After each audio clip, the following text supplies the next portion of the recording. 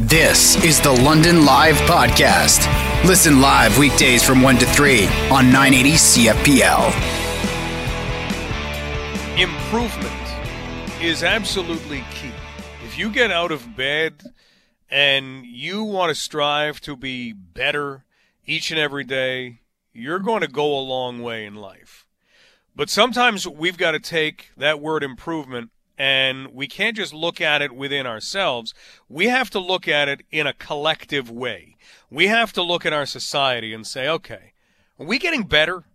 Are things improving? And there are so many different avenues, of course, to apply that. And sometimes you can look and say, man, on social media right now, there are so many trolls. There is so much hatred. There is so much divisiveness. There's no way that we could say we're getting better. But it's still important to look. It's still important to gauge. It's still important to measure as best we can. And recently, something happened in major junior hockey that allows us to maybe look and say, okay, what does this mean? And I don't think the answer is out there to be found just yet. Yannick Duplessis, as he looked to begin his major junior career with the Drummondville Voltigeurs, he is a ninth-round pick. It's hard for ninth-round picks to make teams, so let's remember that. But at the same time, he was at training camp, and he decided that he would tell his teammates, and he would make it known that he is gay, which is not that big a deal, except when we put it into the context of sport, because it still doesn't happen as regularly as maybe it will in 2 years from now, 5 years from now, 10 years from now. And we still wonder where sport sits when it comes to that whole inside the dressing room, inside the locker room, and some of that locker room talk that goes on and the locker room attitude that exists. So we're very lucky to have with us right now Brock McGillis, who is a former OHLer, played in Sault Ste. Marie, played in Windsor, and Brock took the very courageous step of becoming the first professional hockey player to openly come out as gay. Brock, thanks so much for taking some time for us. Hey, thanks for having me, and I hope your listeners don't hold it against me that I played in Windsor. No, you know what? At this point, we would take a London-Windsor game, and even if London wasn't playing, I think with how long it's been since we've seen OHL hockey, if it was Windsor versus Windsor, I think you'd still get London fans coming to watch what was going on. We're a little starved of that, but at the same time, we get to have great conversations like this. And Brock, maybe the best place to begin, even before we get to 2020 and Yannick Duplessis, is kind of to go back in time, because you went through some roads that were, I don't even think tough is the right word. Rough is not the right word. Hard is probably not even a word that sums it up. But we go back now to 2001, 2002, and you playing major junior hockey, or you coming up and having an eye and the talent level to play professionally. What was happening in your life at that point? Oh, gosh. It was such a roller coaster, to be quite honest with you. I mean, I was, good enough to play at the level, probably good enough to move on to higher levels, but I was struggling so immensely. I mean, every day I'd go home at night, my billet's house, and I'd cry. I don't want to trigger anyone, but I was suicidal. I tried to take my life on more than one occasion. By the age of 18, I was drinking daily just to numb it, just to avoid it, just to suppress it. I adhered to the hypermasculine standards of the sport. I became this womanizing jock bro guy, and hated myself, resented myself, and I was constantly injured, very depressed, and I went from being, on NHL draft list, supposed to have this career, to being constantly injured and playing in the minors in Europe. Now, at that time, the landscape in all of our society was very different. It's hard to think, that's less than 20 years ago. It was a different landscape. How do you see the landscape now? Have we improved a lot? Have we improved a little? Where would you put it? I think there are people, for a number of different reasons, who see things differently. I think most players do, especially young players, just because of exposure to diversity, whether it's on social media or different things. I think hockey culture itself hasn't evolved. I think it's still very much behind, and a lot of that has to do with, the insularity of the sport. I mean, we're isolated in arenas from the age of 7 years old, and our mentors, our leaders, are people from the culture. So we haven't evolved the same way society has. But I will say a lot of that is in terms of language, more so than thought. So they still use language that's homo-negative or sexist, or as we're seeing even with players come out today in minor hockey, there's tons of racist language still used. But I don't know if their thoughts aren't as inclusive as their language makes it seem. We're talking with Brock McGillis. Brock, take us through the decision that you made to say openly, I am gay. I have played professional hockey. I've been in the sport for a long, long time, and I'm gay. What was that like? There was a few different things that happened. I had retired from playing, and I'm originally from Sudbury, and I moved back there and started working with athletes. And the local hockey association blackballed me. I had an off-ice training business, and I coached in their association. My dad coached. My brother, who played in the O in Windsor, and Barry coached in the association and played in it as well. And they let me coach, and I was the only one that coached, but my business wasn't allowed to work with their players. And when they were asked if it was because of my sexuality, they went and told everyone, and coaches started kicking me off staffs. So after that happened, there was an incident in Orlando at Pulse nightclub where 49 people were murdered. And for my community, those are safe spaces, because the reality is, even today, if two men are walking down the street in London holding hands, kissing, they may be called names. And not just London, Sudbury, Toronto, Vancouver, Montreal. It's still not, a fully safe environment. Being transgender in today's society is definitely not a safe place. So for me, it was just these things happened, and I said enough's enough. And I wanted to empower myself, hopefully help a few people. So I reached out to Sanaya Saperji, who used to cover the league for the Toronto Star, and at the time was with Yahoo Sports. And I said, I'm coming out. And we wrote an article, and I came out publicly in the hopes of, at the very least empowering myself, and hopefully, like I said, help a few people. And what happened? Oh gosh, my life changed. My life changed forever. I mean, the first day alone, I received over 10,000 messages from people all over the world. I started getting requests to speak. I work now as a full-time public speaker. I speak at, schools, college, universities, corporations, events, you name it, I'm there. Hockey teams I've gone around to. Most of the OHL, not going to lie, haven't been in the Knights locker room yet. Kind of want to.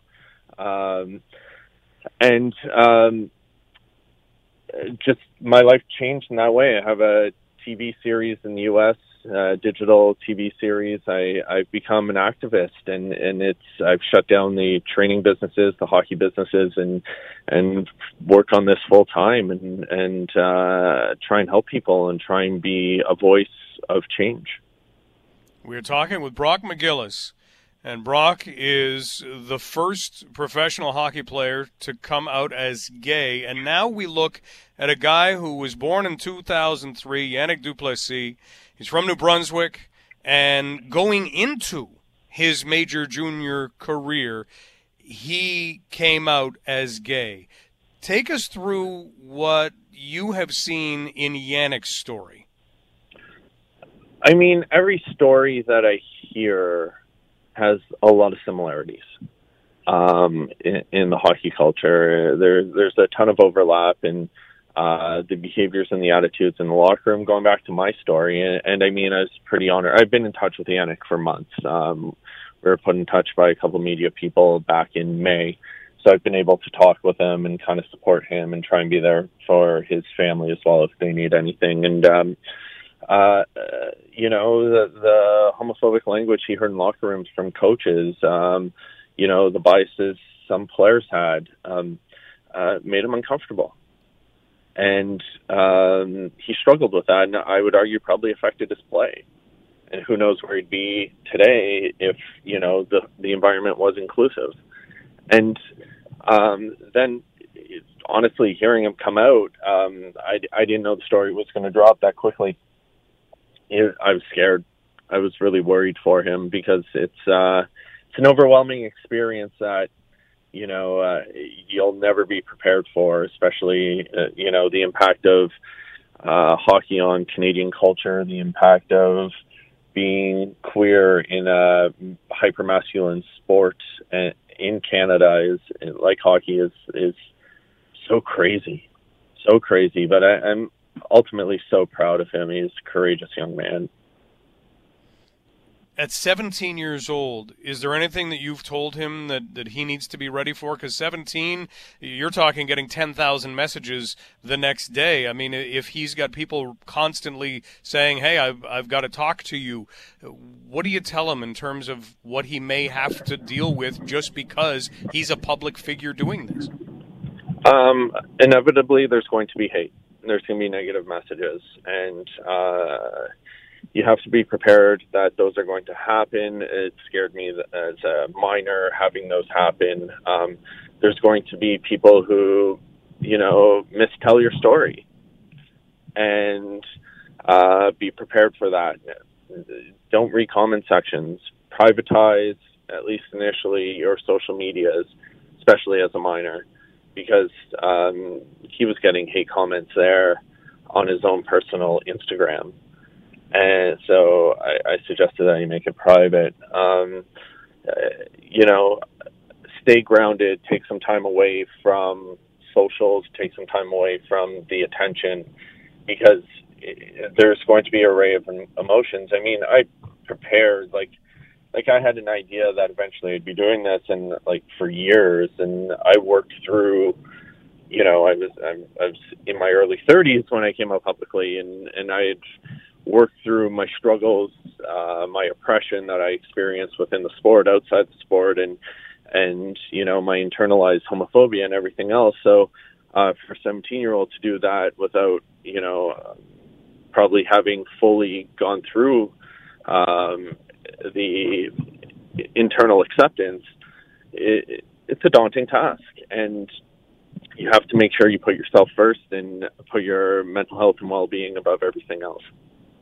Well, Brock, what you did opens doors for so many people. So thank you for being as courageous as you've been in your life, because nobody should have to go through what you had to go through. And here's hoping that it makes it at least a little easier, and that Jannik makes it a little easier. And eventually maybe it's just something that we don't have conversations like this about, because we don't have to. So thank you for having this one, because I don't think we're quite there yet, but maybe we're headed in the right direction. Yeah, thank you. And I think it's up now to leagues and teams to start humanizing issues and put in better education to shift the culture, to be ready for players who come out and create the environment that is inclusive for all people who want to enjoy this great sport. Well said. Brock, you keep safe. Thanks for the time. Thank you. Take care. That's Brock McGillis, who played for Windsor, played for Sault Ste. Marie, played professionally in Europe, and decided he was going to let people know what he had to, that he is gay. And from there, as he says, his life changed. 10,000 messages that very first day, but it still doesn't make it easy for Jannik du Plessis at 17 to do the same thing.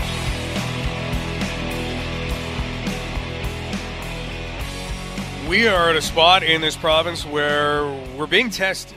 We really are. We are being tested because we have, for the first time in this pandemic, seen something similar. We go back to March, nobody knew anything. Do you go for March break? Do you go to Florida? Do you stay home and hide in a closet? We didn't know. We had no idea. And then cases came down, people were distancing, masking became law. People are washing their hands, controlling the number of people that they're hanging around. Then all of a sudden that seemed to lapse a little bit. And now we may be in a very similar spot to where we were when case counts started to rise. But don't worry, because we've seen this before. So we know how to act, right? Well, that's the test that we are heading into. And what was one of the worst tragedies if we go back to March? It was not being able to identify that long-term care homes and their residents were at risk. And what did we see? We saw a lot of people lose their lives. We saw a lot of people lose their loved ones because of that. And then we have the Premier come out saying, don't worry, he's putting an iron ring around long-term care. Well, what are we expecting now if cases do continue to rise in long-term care? Joining us is Dr. Nathan Stahl. Dr. Stahl, thank you for being with us. We really appreciate the time. Great. Thanks so much for having me. Dr. Stahl works at Toronto's Mount Sinai Hospital and has taken a look at long-term care homes. Do you look at this and say, okay, at least we learned. At least we know where to identify things so that we can protect long-term care homes? Or do you look at cases rising and do you believe they're still vulnerable? Oh, there is no doubt that they're vulnerable, and we are seeing that in early data coming out across the province. As of yesterday, there are now 29 long-term care homes under outbreaks across the province. There are 51 active resident cases, 82 active staff cases, and tragically at one home in Ottawa, there's been 11 resident deaths in the last week at West End Villa in Ottawa. Let me put that in perspective. In the month of August and really until Labor Day weekend, we had one COVID-19 death in a long-term care home residence. We were sitting in about 6 to 7 homes under outbreak. So there is already the makings of an evolving disaster in our province in long-term care homes. The makings of an evolving disaster. No, because we needed to have learned. What haven't we learned? How are these case counts rising among long-term care homes and among residents in those homes? What is happening? So the greatest predictor of whether a home is going to go into outbreak is the prevalence of COVID-19 in the community. And even though everyone is saying that, cases are contained to younger adults and to younger populations, we have seen in other jurisdictions that cases will eventually infiltrate older adults and they'll eventually infiltrate congregate care settings like long-term care homes. So we are now at almost 500 cases a day in the province. Our memories are quite short in this pandemic. People may not realize that we peaked at about 550 cases a day back in the spring when everyone was inside, afraid of the virus, vigilant. Bars and restaurants were not open, and certainly schools were closed. So I think the number one factor at play here is the high prevalence and the rising prevalence of COVID-19 in our community. And that's the number one thing we need to be doing right now is take more decisive action, and the government needs to take more decisive action to control the prevalence in the community. With that decisive action, we're talking with Dr. Nathan Stahl, who practices geriatric medicine, who works at Toronto's Mount Sinai Hospital. Doing that, what do you think we need to implement? Because obviously we need to implement it quickly in order to have better protection than we may have right now. Yeah, so I think we know what needs to be done, and to control community transmission, it's going to be very difficult decisions that our decision makers are going to have to make about closing businesses again and shutting down society, hopefully in a more targeted way. But I think there's going to have to be some very difficult actions that are going to have to be taken. The other thing is not just preventing cases, but also managing and mitigating them. And we're seeing in Ottawa, in that same home, West End Villa, the challenges that the home is having. And so here's where I think the other shortcomings have been in our long-term care sector. Firstly, we haven't provided staffing to the levels that are required. We saw in the spring that homes had catastrophic depletion of their staffing when they got infected, and long-term care homes are already chronically understaffed before all of this. The second thing is they need much greater expertise in infection prevention and control. There's been recommendations made in June from experts across our country, across our province, to provide each home with an infection prevention and control practitioner. That has not come. And the most terrifying thing, I think, about all this is there doesn't seem to be a clear emergency management plan.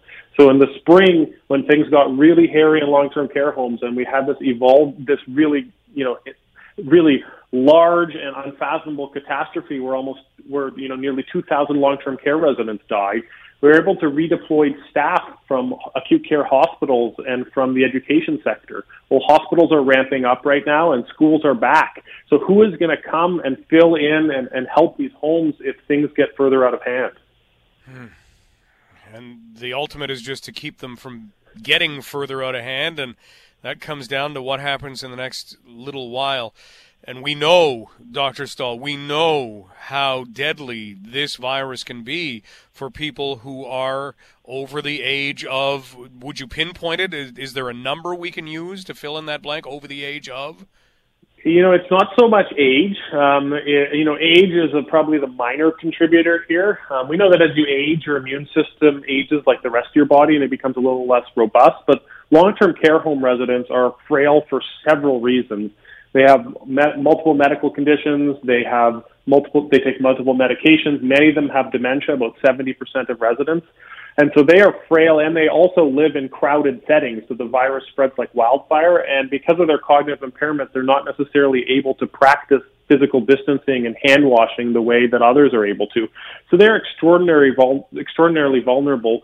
What people may not realize is that between 1 in 4 to 1 in 3, and it's actually even higher in Canada, it's about 37%. So 37% of all long-term care home residents that got infected with COVID-19 thus far have died. So that is why these settings need to receive our utmost priority, because 1 in 3 residents, just more than 1 in 3 residents who get COVID-19 will end up dying.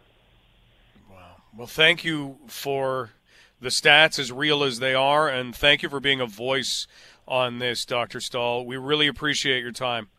Great. Thanks for having me. That's Dr. Nathan Stahl, and he's involved in geriatric medicine at Mount Sinai Hospital in Toronto. He brings up a really, really important point in that when you look at who was redeployed to help out in long-term care homes, they may not be available if we do hit bigger numbers in case counts, because you may have those people involved in other places. As of right now, you already do, because schools are open. So what do we do, and does it need to happen maybe a little bit faster than the fall plan that's being rolled out in parts? Just a second. I'm rolling out this fall plan. It's like rolling out a red carpet. Here, I've rolled out 2 feet of it. Just a second. I've got to go back to my basement and get the other roll. And then you drive that back and you roll it out. Yeah, we've got a couple more feet there. You can walk a little further. Just I've got to drive back home and go into my basement to get the next roll. This is going to take days. Why? Why is this taking days? Because again, we're already seeing cases in long-term care homes. You don't want them to become outbreaks. One, as Dr. Stahl pointed to, has already been deemed that. So what do? Do we need to look at Toronto right now, which has a number that is bigger than what we were pulling off in the province just a few weeks ago? They have it just themselves. Do you need to look and let's start regionalizing again. Let's start color coding. Toronto, you are code red. You are shut down. And that's what you are. Or do you look at based on population? Therefore, Toronto maybe gets a bit of a reprieve because of how big they are. This needs to be decided. This stuff needs to happen. And the government can take its time rolling out the fall plan. Today we'll talk about the flu shot. Tomorrow we'll talk about long-term care. The next day we'll talk about something else. But at the same time, we are still seeing the need for action, aren't we? Or am I getting off my rocker? If I am, put me back on my rocker, because I don't think I am. We need a regionalized plan. If you're doing well, congratulations. This would be the best thing. If you are doing well, Algoma region, up around Sault Ste. Marie, congratulations. You've been relatively case-free. Here is a gold star. Everything's open for you. Toronto, Peel, Mississauga, Ottawa, sorry about your luck. It's not working out well for you. We have an opportunity right now just to talk about words that come out of the mouths of politicians on a daily basis. We have an opportunity to talk about Ruth Bader Ginsburg, whose words were always so strong in what she stood for. She passed away over the weekend. We are talking right now with Professor Rob Goodman in the Department of Politics and Public Administration at Ryerson University. Professor Goodman, thanks so much for taking some time for us. Thanks so much for having me on. Dr. Goodman, you deal an awful lot with words. I mean, you've got a book manuscript, Eloquence and Its Conditions, that kind of looks at speech and things like that. The words that come from politicians, what do we need to kind of keep in mind as we listen to those these days? Well, yeah, thanks for pointing that out. I think the main thing is that words right now don't have a lot of value. Right now, the United States is in a situation of pure power politics. Lindsey Graham, who's a Republican senator, very famously said the last time we were in the situation with President Obama nominating a Supreme Court justice that the Senate refused to consider, Lindsey Graham said, listen, if the shoe were on the other foot, I'd be doing the exact same thing. Use my words against me. This time around, the shoe is on the other foot. President Trump is nominating a Supreme Court justice in election year. And Lindsey Graham, like all the other Republicans who made up a precedent not to consider the president's nominee the last time we were in this situation, now said, oh, never mind, we didn't really mean that. So, I think people are past the point of accusing these folks of hypocrisy. I think it is hypocritical. I think they've made very clear that they didn't mean what they said last time or this time. What matters is that they have the power within the rules to get a justice on the court who will carry out their agenda, and that's what they're going to do.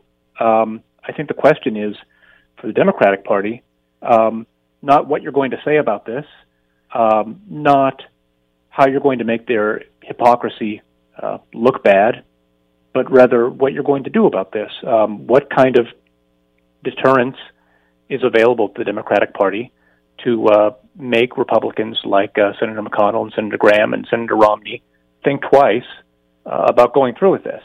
And even if they do go through with it, in what ways can Democrats act to bring some small d democracy back to the ways in which laws are passed and enforced in the United States?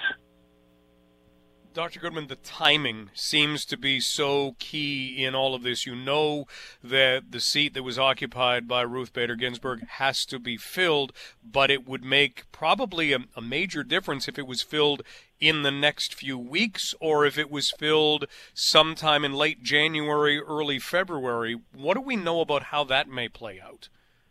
Well, I think there are a couple of things. One of the quirks or peculiarities of the system we have in the U.S. is that the election happens in November, and yet the new members of Congress don't take their seats until January. I think it seems, timing-wise, pretty unlikely that Senator McConnell is going to be able to get a nominee through and approved by the Senate by the time the election happens. But even if Republicans lose the Senate, even if President Trump loses the White House, they are all still going to be in power there for a couple of months. And again, within the rules, they can do whatever they want to do with zero accountability in that period. It's certainly going to backfire for them politically. It's certainly going to not look good. But I think they've been very clear that they don't really care about their accountability so much. They care about power. They care about passing their agenda. And taking the hit for them is worth it to get a lifetime Supreme Court appointment. Because the big theme that we've seen in Republican politics, certainly in the Trump years, but also before that, is an embrace of the least accountable, least democratic institutions that our government allows them to take advantage of. So if they can get a justice on the Supreme Court who's going to have lifetime tenure and be essentially unaccountable to the public, they will take the hit for that in electoral terms every time. Because what matters is not the number of seats they have. What matters isn't their polling or their approval numbers. What matters is the ability to do things like restrict universal health care, restrict abortion rights, and the abilities of large donors to contribute as much as they want to influence the electoral process. They will take that outcome every time, and I think they're in the course of doing that. We're talking with Dr. Rob Goodman, professor in the Department of Politics and Public Administration at Ryerson University. And that right there indicates that there is a system that, if it isn't broken, is kind of chugging along with a lot of steam coming out from under the hood. Is there any way to look at this and say, come on, you have to have accountability. And if there is no accountability, then you have to change so that we reinstitute accountability. Is there even a call for that coming from anywhere?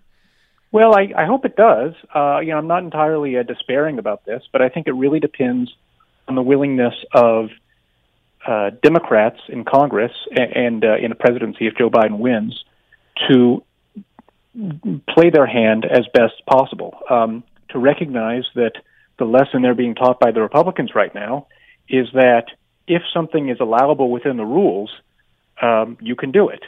One thing that is allowable within the rules is expanding the size of the Supreme Court and also changing the Supreme Court's jurisdiction. These things aren't dictated by the Constitution. These things can be changed by statute law, which takes majorities in Congress and the president to pass. And there have been moments in American history in which this has been part of the conversation. The last time there was a conversation about court packing was during President Roosevelt's tenure, almost a century ago now. And usually, I think in the folk memory of this period, court packing is remembered as a disaster because he certainly didn't get his way on that. But I think what people don't recognize is that he was up against a court that was essentially in the process of striking down almost all the New Deal legislation that was a response to the economic depression. And after the court packing scare, the court changed tack. They realized that if they were going to continue to stand in the way against the pretty clearly expressed will of the majority of the population, there were going to be political consequences. So even though court packing didn't work in terms of adding more justices to the court, the threat of it worked to bring a little bit of accountability to the system. I think Democrats really need to learn from that history. They need to learn that if it is allowable within the rules, they can do it, and they ought to do it, because a system in which one party plays constitutional hardball and the other does not is not a sustainable or balanced system. I wish that there was some kind of mutual forbearance going on. I wish that there was a willingness to respect the norms as they have existed and not to play hardball and doing things like using your lame duck session to get a justice through, as I think Mitch McConnell's preparing to do. But we're not in that state of affairs. And that means that I think the only way to get towards accountability is for both sides to play hardball and hopefully to get to some place of, if not reconciliation, at least some kind of mutual deterrence. I think that's the best thing we can hope for in the immediate future. But it really requires Democrats being serious about the fact that politics isn't about respecting the norms that no longer exist. Politics is about power. And if Chuck Schumer and Joe Biden get that, in the way that Mitch McConnell and Donald Trump get that, we might have some kind of hope of getting back to some kind of stable equilibrium. Well, we'll see what does happen in that. We're talking with Dr. Rob Goodman, professor in the Department of Politics and Public Administration at Ryerson University. Dr. Goodman, we started talking about words. Let's end talking about words. You have Joe Biden using a lot of words. You have President Donald Trump using a lot of words. And at this time of a campaign heading toward an election, not all of them are accurate. How much fact-checking do you think the average American is doing to look through at what is going on, to know how they're going to use their vote when it comes time to use that vote on the 3rd of November? Oh, boy. I think there's certainly a lot of fact-checking to do in both cases. I think part of the problem about the way that fact-checking has gotten into the media discourse, though, is the idea that if you can call out someone's inaccuracies and say, oh, Donald Trump was wrong about this, this, and this, that's going to matter. I think a lot of his base of support doesn't really care about the literal truth of what he says. They care about it because he represents their cultural identity, because he pursues policies that they like, because he makes liberals really angry. So facts are important, and it's important to have a shared universe of facts. But at the same time, simply pointing out that so-and-so got his facts wrong there, and there doesn't do it. You need some kind of compelling vision of what happens once those facts are established. Facts let us have some kind of common reality that we can use to debate policy on, but without some kind of vision of what you're going to do with those facts, you haven't really gotten that far. So what I want to caution people about is if they don't like the way that President Trump or any other politician uses facts, it's fine to point out places where they're inaccurate or lying or deceptive, and that's important.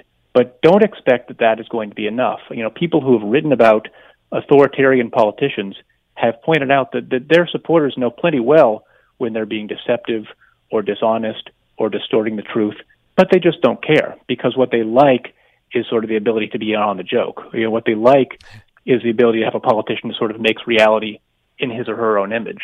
So fact-checking alone is not going to do it. Well, we are at a really interesting time in the world for so many reasons. Dr. Goodman, thank you for your insight. We really appreciate it. Keep safe. Thanks so much. You keep safe, too, and thanks for having me on. That's Dr. Rob Goodman, professor in the Department of Politics and Public Administration at Ryerson University. You've been listening to the London Live Podcast. Catch the show live on weekdays from 1 to 3.